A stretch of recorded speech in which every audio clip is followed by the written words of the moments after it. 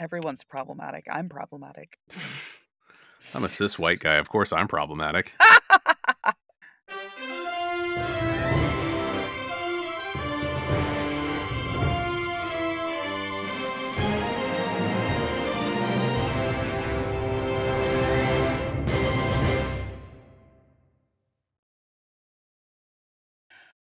Welcome to 10 Cent Takes, the show where we contaminate crime scenes one issue at a time. My name is Jessica Frazier, and I'm joined by my co-host, the revolutionary reader, Mike Thompson. God. Wow, we're mood. Big mood. Well, it's really good that our families don't listen to this show, man. Whew. Man, yeah, my parents couldn't give a shit that I have hobbies that include audio formats. They're like, that's nice. Well, if you're new to the show, our main episodes drop every other week and provide in-depth looks into interesting moments in comic books and how they tie into pop culture and history. But today is one of our Dollar Bin Discoveries mini episodes that we do in between those deep dives. We spend a lot of time rooting through dollar bins at local shops, looking for interesting stuff, and while a lot of the issues we find are fun and weird, there may not be enough for us to do a deep dive on at the moment, but we do always reserve the right to change our mind later. Each episode will feature both of us talking about one random issue we came across in the dollar bins, one that fits a theme one of us chose. My theme this evening was cops and comics. Man. So many things we could talk about. I knew that you'd have plenty of things to choose from with that topic. So we will talk about what each comic is, what goes on inside it, and why it's interesting.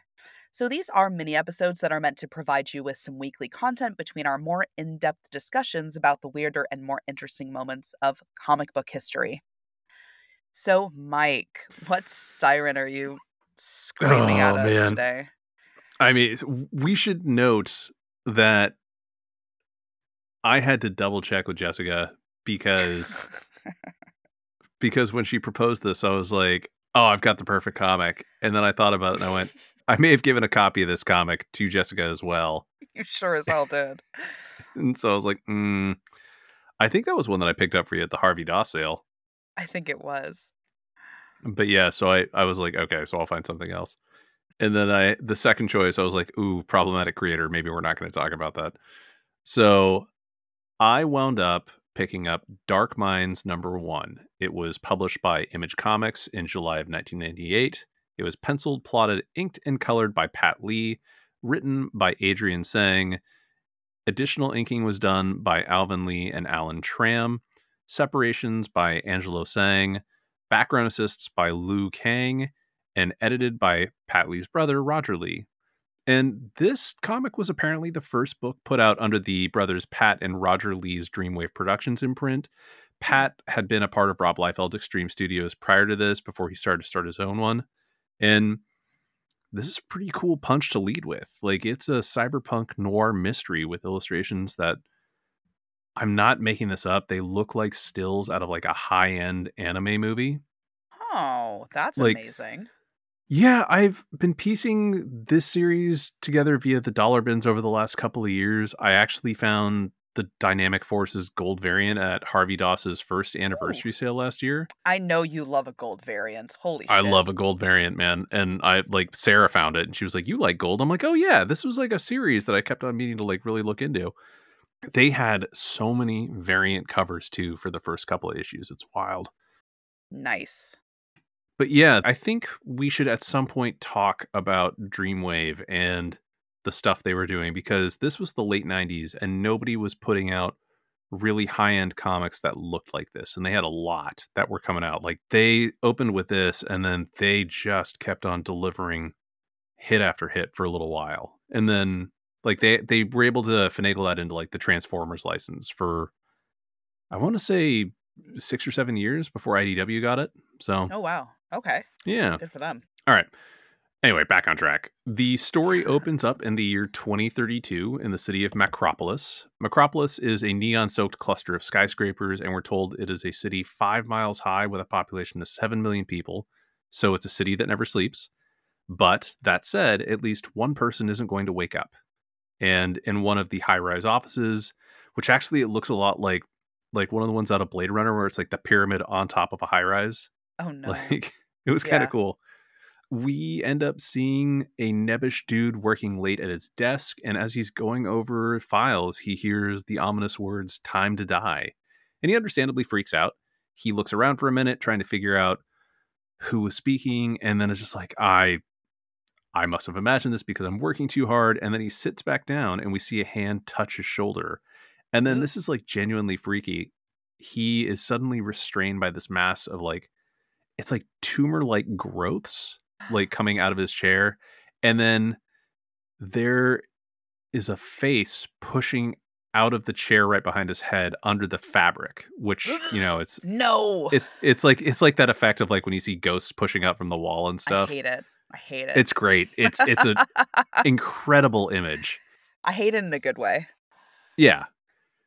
So he manages to grab a gun from his desk and he fires it over his shoulder into the face. And then, like, all of a sudden, everything vanishes. He's able to get out of the chair, which is now ruined, but there's nothing there.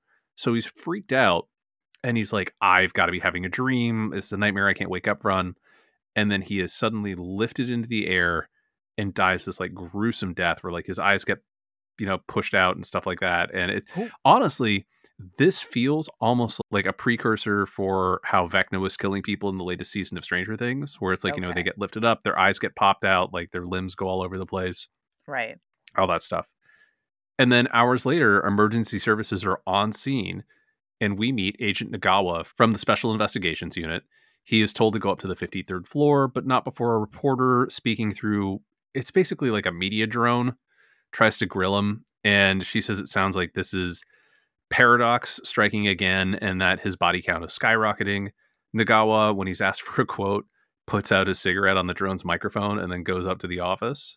Oh, And yeah, so, we're getting like kind of the hard boiled, kind of special investigation detective vibe from him. right. So Nagawa gets in the elevator and an agent briefs him about what he's about to walk into and how the authorities are deeming it a quote creative suicide. And Nagawa's like, I'm sorry, what? And they're like, well, wait Right. till you'll see it. So he walks into this very crowded crime scene where the body is slumped over a desk. He gets told that he's been called in for nothing since this is a suicide, and he immediately makes a joke about how the victim clearly killed himself because his office chair was having an affair with his couch, and he just couldn't stand it. Classic office furniture love triangle. It's Jeez like, all Louise. right. I was like, I don't know if you're like the worst or the best, because that could go either way, and I kind of like that Right. joke. Oh my gosh. But then he spots a shirt button on the ground, and so he is like, "You need to lift up the body because it's slumped over a desk." And so they lift him up, and they see that the guy's shirt was ripped open, and there's this kind of like sinister arcane mark carved into his torso, and it confirms that this is indeed the work of Paradox. And then the next day at SIU headquarters, Nagawa is talking to his boss, who says last night's victim was working for an administrative front that conducts a number of covert operations around the city. And because of that, the guy was well positioned in sort of like the government shadow hierarchy. And as a Mm. result, the mayor's office is really keen to solve his death. And so Agent Nagawa is getting a new Parker, Agent Nikiko, who is this like all around badass cyborg who specializes in psionic investigation. Oh, Nikiko, it has to be said, is also a knockout. Like she is very pretty. She's very built.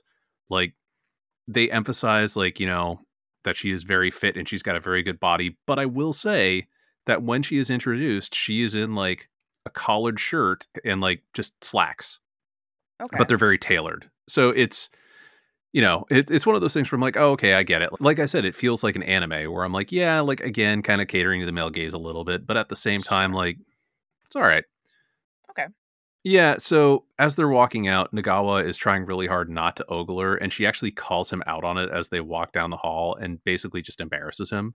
Fucking good. Like, yeah, because like it's one of those things where it's like he's sitting there and she's like, can she actually read my mind? Like, but like she's really hot and I don't want to like, give her that identity. And she like looks at him and she's like, oh yeah, and she gives him her breast measurements.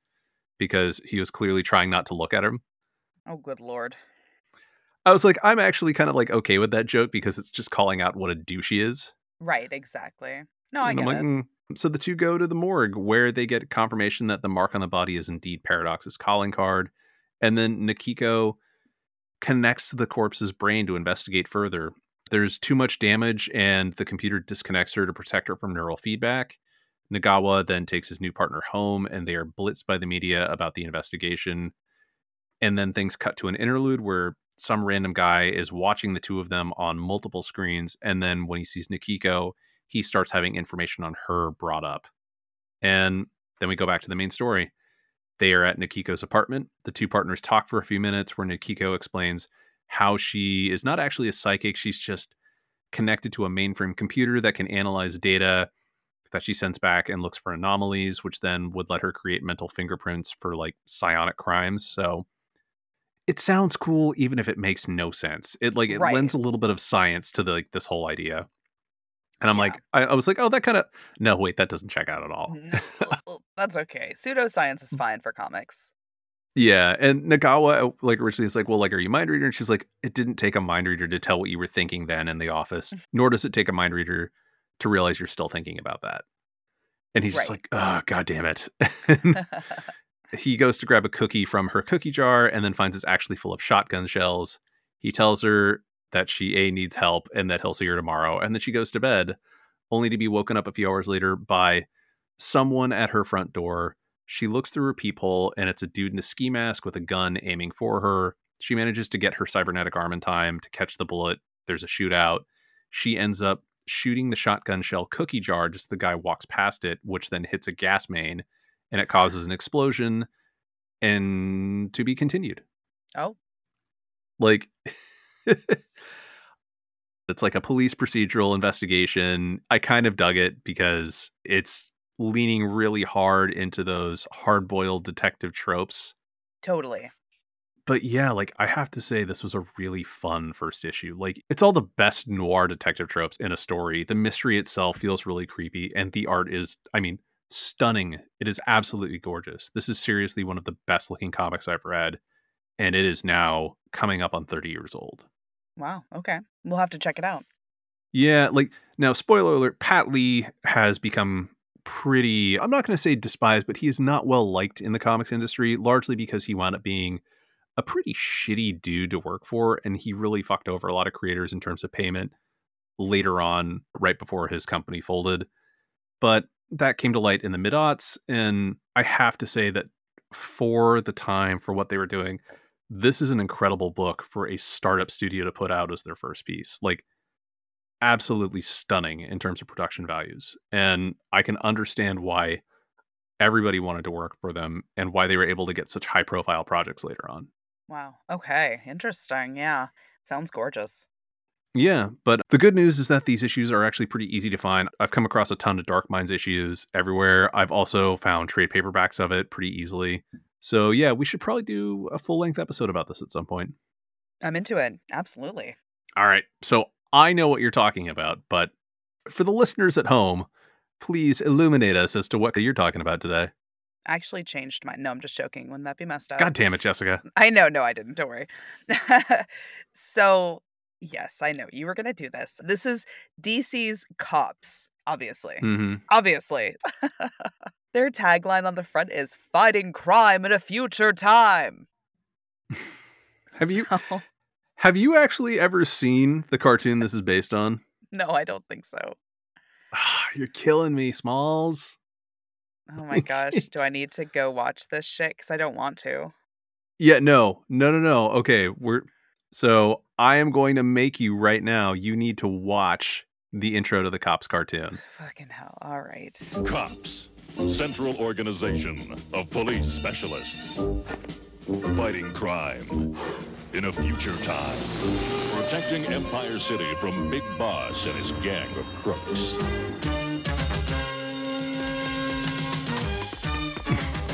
Oh my god. Fucking love this song too.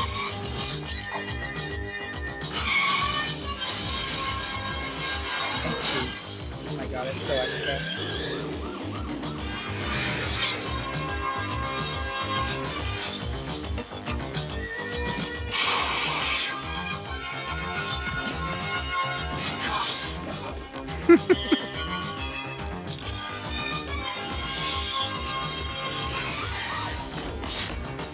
Oh, they're picking up a whole car. No.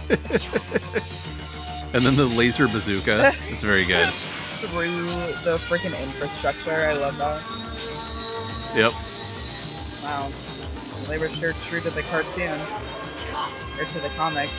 It's crime fighting time. Oh, good lord. Yeah, so that was Bulletproof, the guy who was the leader of the cops. And Yes. I love how they clearly just based him on Superman. Like, he's even got like the Superman cowlick in the front of his hair. Right, exactly. Same jawline, like same body. Yeah, everything. That's so funny. Oh my gosh.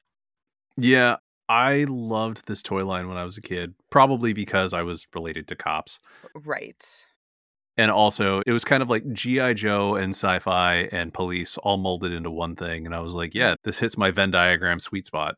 But yeah, I've gone back and watched those cartoons. They are not good. Shocking. You'll be surprised to hear. Wow. Based on the comic, I am so shocked by that. Where the villain is named Big Boss. Yeah, like... Yeah, and the other one's named Bad Vibes. Oh yeah, no, it's... Which it's like, okay, no, actually, that has aged very well. Yeah. The Bad Vibes I like title. that. All right, I'm sorry to derail the okay. conversation and take it over, but you needed to watch that intro. I did, though. You're correct. So, the comic was written by Doug Munch, art by Pat Broderick and Pablo Marcos, lettered by John Costanza, colored by Gene D'Angelo, and edited by Andrew Helfer, published by DC in August of 1988. So the comic starts with a team of robots with brains in glass domes at the tops of their heads robbing a bank. They get away with a comically large bag of cash, and the person leading them, named, you guessed it, Dr. Bad Vibes. He's the one that has the brain, like, exposed, right? He also has a brain dome. Yeah. Yeah. He's just so proud of his brain, he felt like he needed to, like, show it to the world. Like, that's not so, like, faux pas. Come on now. You don't have your thong showing, and you don't show your brain. Okay? Those are the two rules in our society. We live in a society. We have rules. So, Dr. Bad Vibes decides that he wants to ingratiate himself to the city's baddest boss, Mr. Big Boss. That is the character's name. So, he shows up at the boss's location with this big bag of cash, like larger than a car, and just hands all of it over, asking to be in his gang. And Big Boss tells him that he will need to otherwise prove himself, like bringing the biggest bag of cash he could possibly have isn't enough, I guess, before he would be able to join, and gives him direction to go work on an evil device, some nebulous command, right? And he's like, go use the money from the mountain of cash you just brought in. So he then sends his other members of his gang to do some looting, and gives them all really specific things that he wants. So for one of them, he's like, go find me ice. And she goes and loots a diamond store. He asks another one for a new coat. And so they're stealing furs. And another, he asks for a leash for his weasel. And so this person steals like this like strand of diamonds, you know, oh, this will make a nice leash, you know, kind of a stupid thing. Yeah. Which, I mean, like, if we could get diamonds for our dogs, we would. I mean, 100%. Yeah, Carl would love that shit. Carl asked me to put his Halloween wings on him earlier, and he just, like, walked around the yard for a couple minutes. I was like, okay, my guy, whatever. He's funny. I mean, we've all seen the TikTok videos of Carl getting fed foam milk. Carl, he's a gem, speaking of diamonds. Mm-hmm. So, there are just, like, a bunch of goons coming back with all this stuff, and they're like, we kind of don't need this doctor guy, but Big Boss was like, let's just see what he comes up with. So we now get Special Agent Vess in the picture, and he's with the feds, but he's not like other feds. He's a manic pixie dream fed. God damn it, Jessica. So he gets in there, he's talking to the local officer, it's like, I know it might feel like I'm stepping on toes, but I'm not like that. I'm not like other feds. I'm not like other feds. So he starts working with local law enforcement to figure out the crime spree, basically. So we get the backstory on the fact that Big Boss was a twin, but his twin brother was sent to prison and subsequently died there, like, pretty quickly in. So he's definitely Mhm. not a fan of the 5-0, as it were. So Vess ends up getting blasted by Big Boss's gunners, and he's put in the hospital. And he, like, refuses to get treatment until he, like, assembles the perfect team, which is, like, generated from a computer. He's like, "We have to wait for Mhm. the 8 names. We have to get everybody assembled." Okay, listen up. Like, this isn't the Avengers. Like, calm down. You can get taken care of. And he's like, "No, I can't." So Yeah. he waits until all of these people get assembled, which is like, of course, the way that we get introduced to all of these characters. They go to all these places, they track them down. So they end up getting Bullseye, who had like flying equipment, Barricade, who's dressed basically like Robocop, Mhm. Mace, who's a SWAT style guy with like big old guns and like also big old guns, Yeah. Sundown. Oh, I hate that name. I fucking hate Mm. that name. Yeah, that's a name that has not aged well. No, he's a cowboy type, like, white guy Yep. with a mustache. Yeah, not Yep. great. Rex Pointer is the next guy with his Robo-Dog Blitz, and he does make fun of his own name, by the way. Yeah. Then we have David E. Harrelson. He rides Yeah. a motorcycle. I hate it. I fucking hate it. I hate everything about it. Yeah. Yeah. Fucking man. Okay, anyway. So, I've got some big opinions. Big opinions. So, then there was PJ O'Malley, who was, like, one of the local officers in the precinct. Of course, there was a local guy who was, like, one of the best, but he's just like a cop. He's just like a cop. Mhm. Everybody else has, Yeah. like, big weapons and shit, and he's, like, the normie cop. He's the one that has, like, spats on his uniform, right? He might. Like, his whole outfit, his vibe is kind of like old school cop, but, like, a little more costumey. Like, and he's got, like, the white Yes. trim on his yeah. So, Yes, it is that. yeah, It is like that, yeah. yeah. Yeah. So there's also another rookie officer named Donnie Brooks who did not make the cut and was very sad about it. He's like, "But what about me?" Like classic entitled white guy situation, right? So they end up squaring off against Big Boss, Bad Vibes, and all of other Big Boss's henchmen. So they have some big fights. The baddies try to hit Vess, but it turns out that he's now bulletproof. And when things looked just about dire on the hero's side, another player comes in and swoops out the competition. And it was Donnie the Rookie. And he had help from the computer whiz Tina. And they ended up saving the day with Donnie and Tina being made official members of Cops and Tina giving Bulletproof his name. Mhm. God 100%. fucking damn. Not only did it really just glorify all of these positions, like, I mean, in such a ridiculous way, but it just had such a like a black and white version of what crime is and like for what purpose. Well, if there's anything that the 1980s were known for, it was for subtlety and Good lord, nuance. right? Yeah, yeah, big time, right? That's how I came into this world. Subtle and nuanced. And I am to this day. Good Oh, lord. man. I mean, like in this narrative, crime is just a big boss with countless wealth already who is just in it to gain more.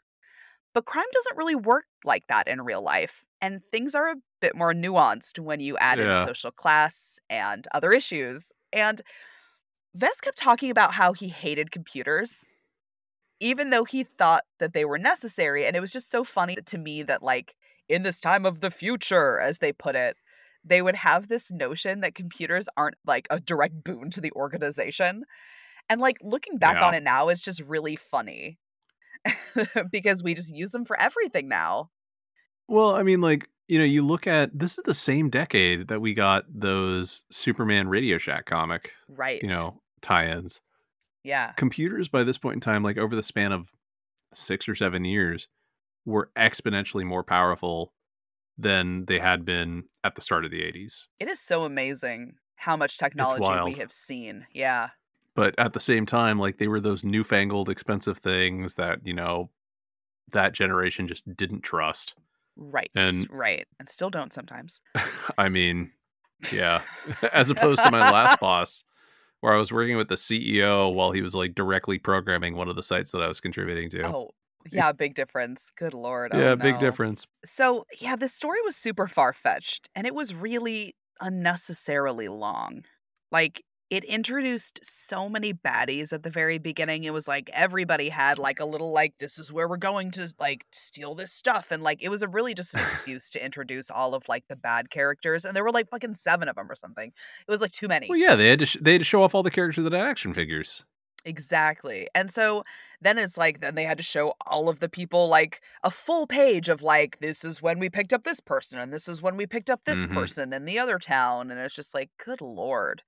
Man, but it's like Well, this is like a double-sized issue too, isn't it? it's a giant size one for sure, yeah.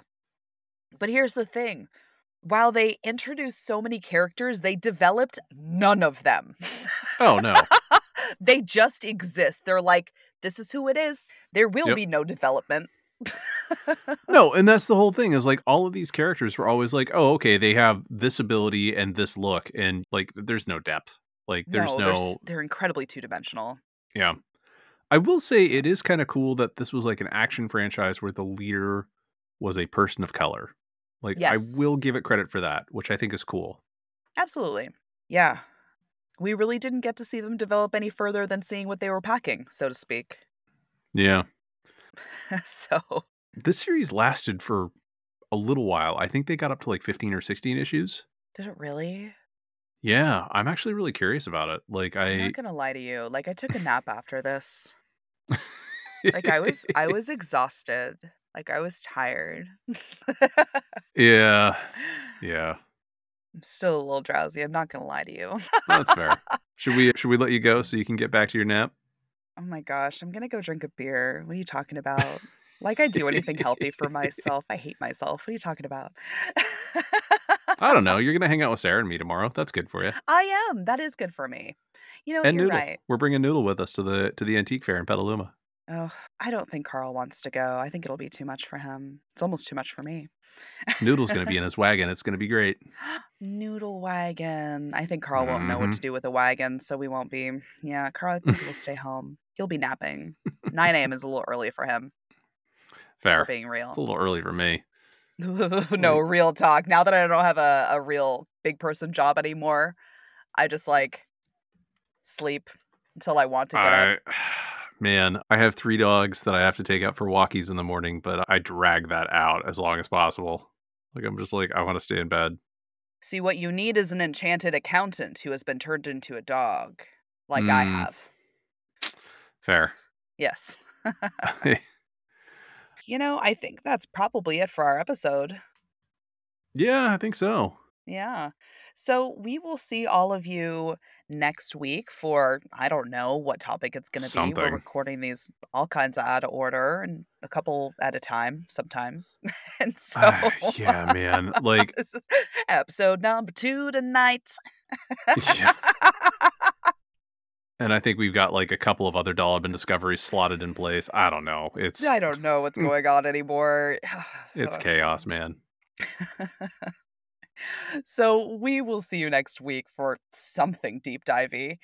And after that, a week after that, you will get another Dollar Bin Discovery. But you know what? Until then, we will see you in the stacks.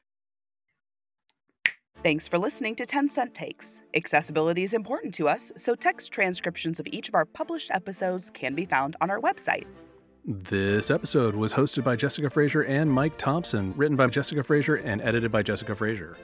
Our intro theme was written and performed by Jared Emerson Johnson of Bay Area Sound. Our credits and transition music is Pursuit of Life by Evan McDonald and was purchased with a standard license from Premium Beat. Our banner graphics were designed by Sarah Frank, who you can find at lookmomdraws.com. If you'd like to get in touch with us, ask us questions, or tell us about how we got something wrong, please head over to 10centtakes.com or shoot an email to 10centtakes@gmail.com.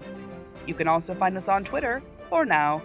The official podcast account is 10 Cent Takes, all one word.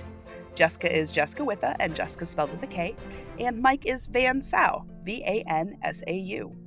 You can also find us on Instagram, Facebook, Blue Sky, and Hive. A full list of our socials will be listed in the show notes. You can also send us mail now. We are at P.O. Box 940 in Pen Grove, California, 94951. And Pen Grove is spelled Pengrove. Send us stuff. If you'd like to support us, be sure to download, rate, and review wherever you listen. Stay safe out there. And support your local comic shop. Boom. All right. Boop, boop, boop, boop.